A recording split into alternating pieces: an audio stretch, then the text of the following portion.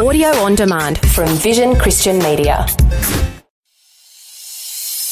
Welcome to On the Rock, God's unchanging word for changing times, with Dr. Camille Majdali, Director of Teach All Nations, Melbourne, Australia. Dr. Camille lived and studied in the Middle East, served as a principal of a leading Bible college, and now travels the world teaching God's Word.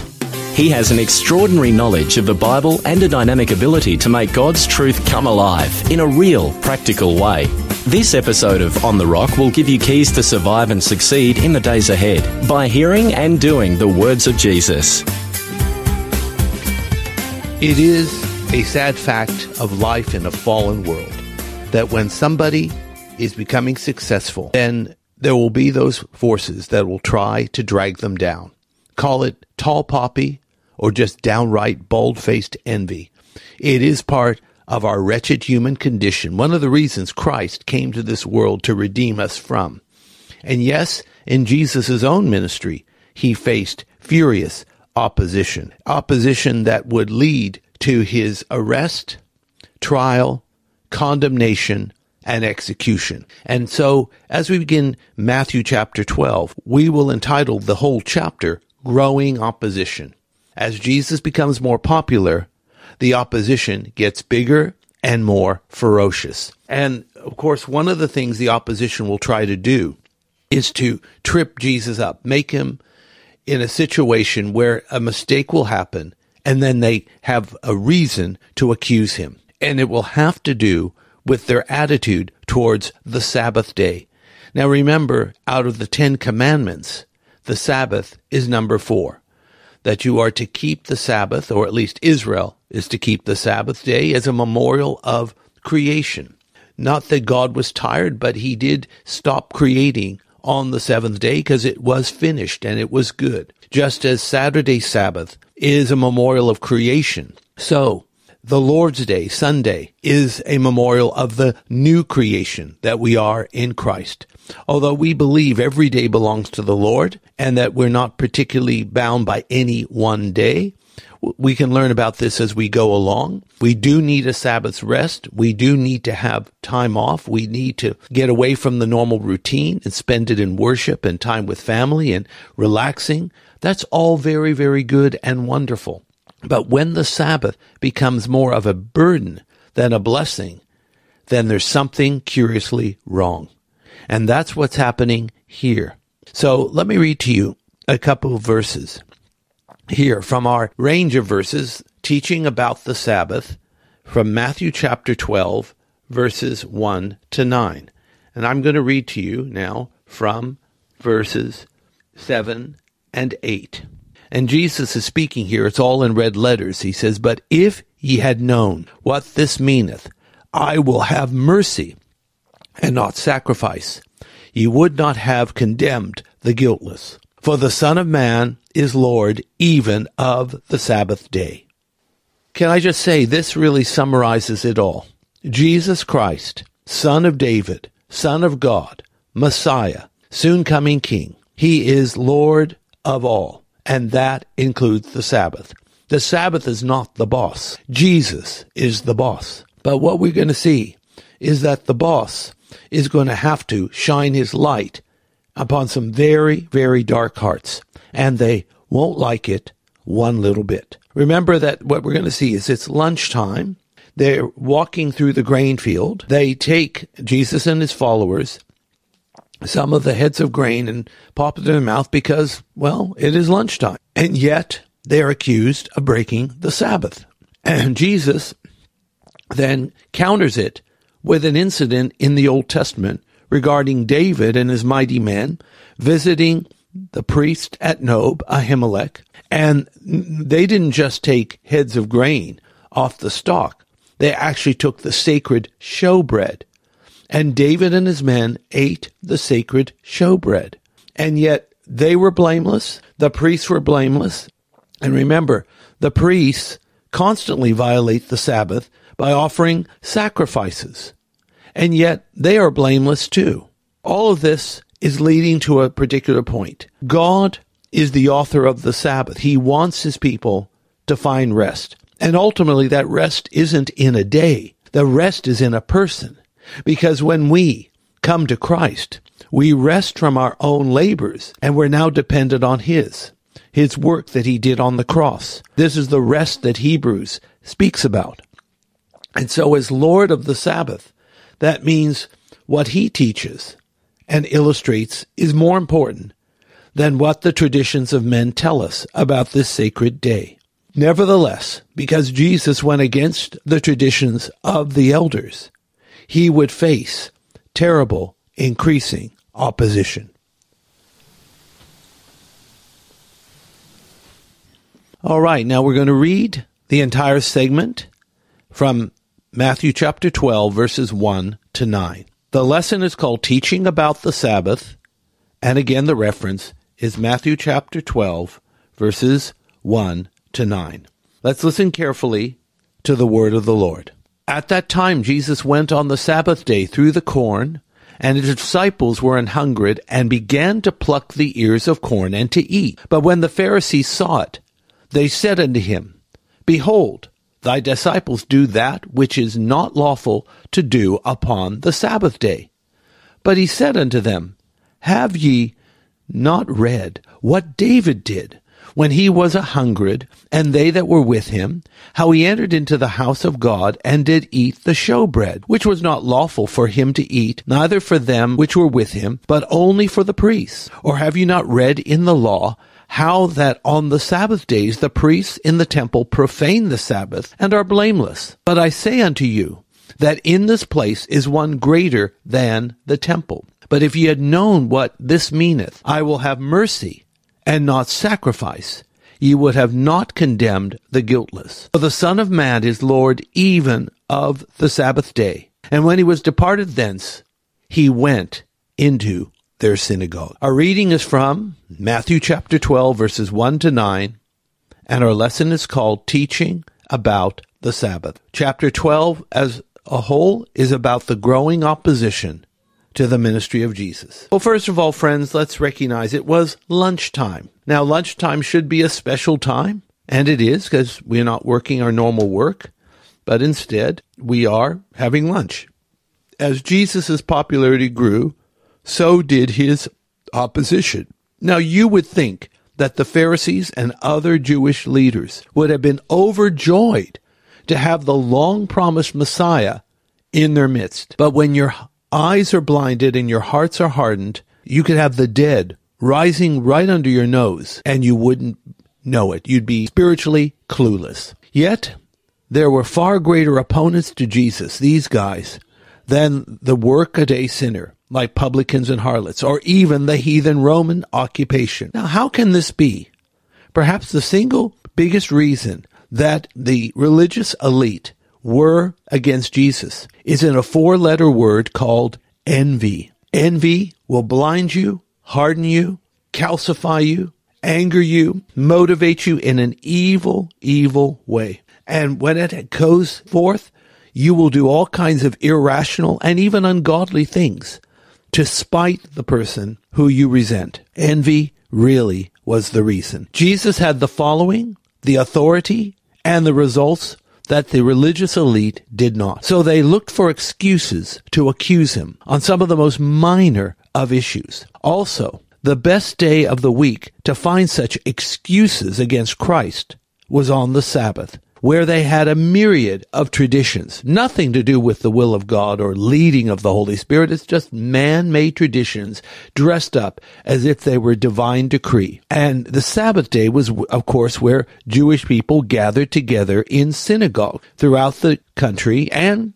indeed throughout the diaspora. Here Jesus and the disciples were gathered together, first of all, walking through the grain fields on the Sabbath because, well, the disciples were hungry. And they were plucking the ears, or shall we say not ears of corn, it wasn't maize, I believe it was wheat, plucking the grains of wheat off the stalk and eating them. Now that hardly seems like backbreaking work, violating the Sabbath. And in fact, it has always been a practice in ancient and even modern Israel that if a traveler is walking through a harvest field, they're allowed to help themselves to the fruit of the field just to meet their immediate need. So if it's lunchtime and you're going through the banana field, yes, you can help yourself to a couple bananas. That's no problem. Just don't take a knapsack and load up with all those bananas. Only for your immediate need. So how on earth can such a practice be considered a violation of the Sabbath? But, religious spirits are adept at creating all kinds of man-made rules and then using them or weaponizing them to punish good, decent people. So what happens? In verse 2 of Matthew 12, the Pharisees saw this, and now they had an excuse to accuse Jesus. They said that his disciples, by plucking the grain and eating it, were violating the Sabbath day. Do you know that they have what is called Sabbath elevators in Israel? Just as an example. And a Sabbath elevator in a hotel basically stops on every floor. And the reason for this is so that you don't push the button to the floor you want to go to, because apparently even pushing the button could be interpreted as work and hence violating the Sabbath. It's quaint, and I've never seen anyone get berated for pushing a button, but, it's possible. However, in this case, these people weren't just so much worrying about Sabbath orthodoxy. They were trying to trip Jesus so they could destroy him. What does Jesus do? In Matthew 12, verse 3, he responds immediately, wisely, and in a manner that will basically silence his critics. He took their attention to what David did when he and his men were hungry. The reference to this actual event is in 1 Samuel chapter 21, verses 1 to 6. So in 1 Samuel chapter 21, 1 to 6, you've got David and his men basically running from Saul, and they were hungry. I mean, really hungry. And so David goes to a place called Nob, N-O-B, and he meets with the priest called Ahimelech. And he says, look, Ahimelech, we're starving. Do you have any food? And all that Ahimelech had was the showbread that was put before the house of the Lord, the altar of the Lord, in the tabernacle. And so Ahimelech was initially reluctant to give the showbread, but eventually he did. He gave it. Tragically, his acquiescence to David's request would result in the death of 85 men who wore the linen ephod and the destruction of the village of Nob. Now, who did this? This was Doeg the Edomite, who reported to Saul, and Saul, who himself had demonic issues, ordered the death of the priests. I mean, what a horrible, tragic waste of life. And therefore, the whole village of Nob was destroyed. Even the women and children were not spared. You can read this in the next chapter, 1 Samuel 22, 18 to 19. It says in verse 4 of Matthew 12 that David entered into the house of God, which is either, we call it the tabernacle or the tent of meeting there in Nob. If I'm not mistaken, Nob could be on the wilderness or eastern side of the Mount of Olives, more towards the north. And there his men ate the sacred showbread, which was only meant for the priests. Now the showbread represents Christ. First his sacrifice in the presence of God, and then becoming spiritual food to those who come to him. So he is the bread of life, and David was partaking therein. Jesus goes on to say that the priests profane the Sabbath and are blameless. Now, they are obliged to offer sacrifices on a daily basis, according to Exodus 29:38. And that even includes the Sabbath day, Numbers 28:9.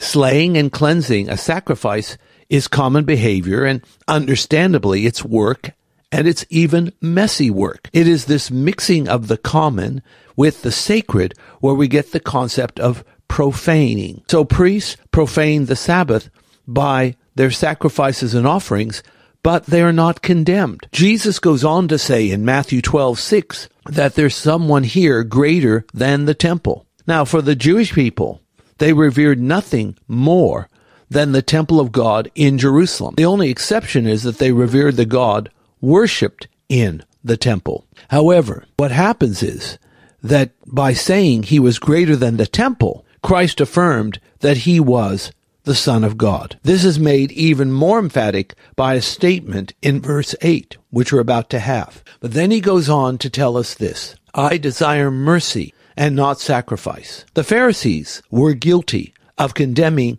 the guiltless.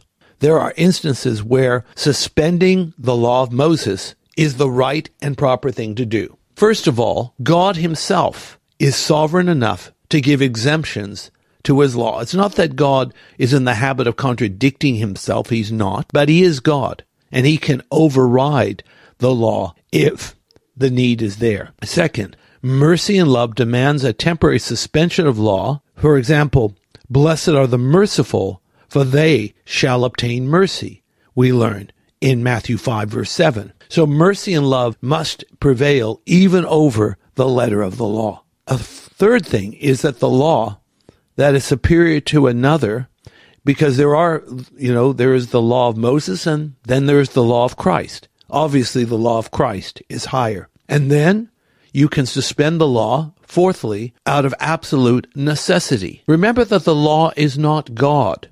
God is God, and the law points to him. The law also shows us God's wonderful high standard, but also condemns us because in our own effort, we fall very, very short. So then, Matthew 12, verse 8. The above exemptions apply to Jesus of Nazareth, because Jesus of Nazareth is, of course, Lord of the Sabbath. He took the initiative for the Sabbath. He's the governor of all things, including the Sabbath. Jesus Christ is our rest, and we will only know true Sabbath rest by putting all our faith and trust in him all of the time. To put the Sabbath above the lordship of Christ and love and mercy of God is wrong. The lordship of Christ, mercy, love, and truth must always, always prevail. After speaking about the true nature of the Sabbath and putting first things first, we learn in verse 9 of Matthew chapter 12 that Jesus left the critics in the field and he went into their synagogue. Now, with all this in mind, just remember that you will find true rest in Christ, and therefore take your rest in Christ, but also make sure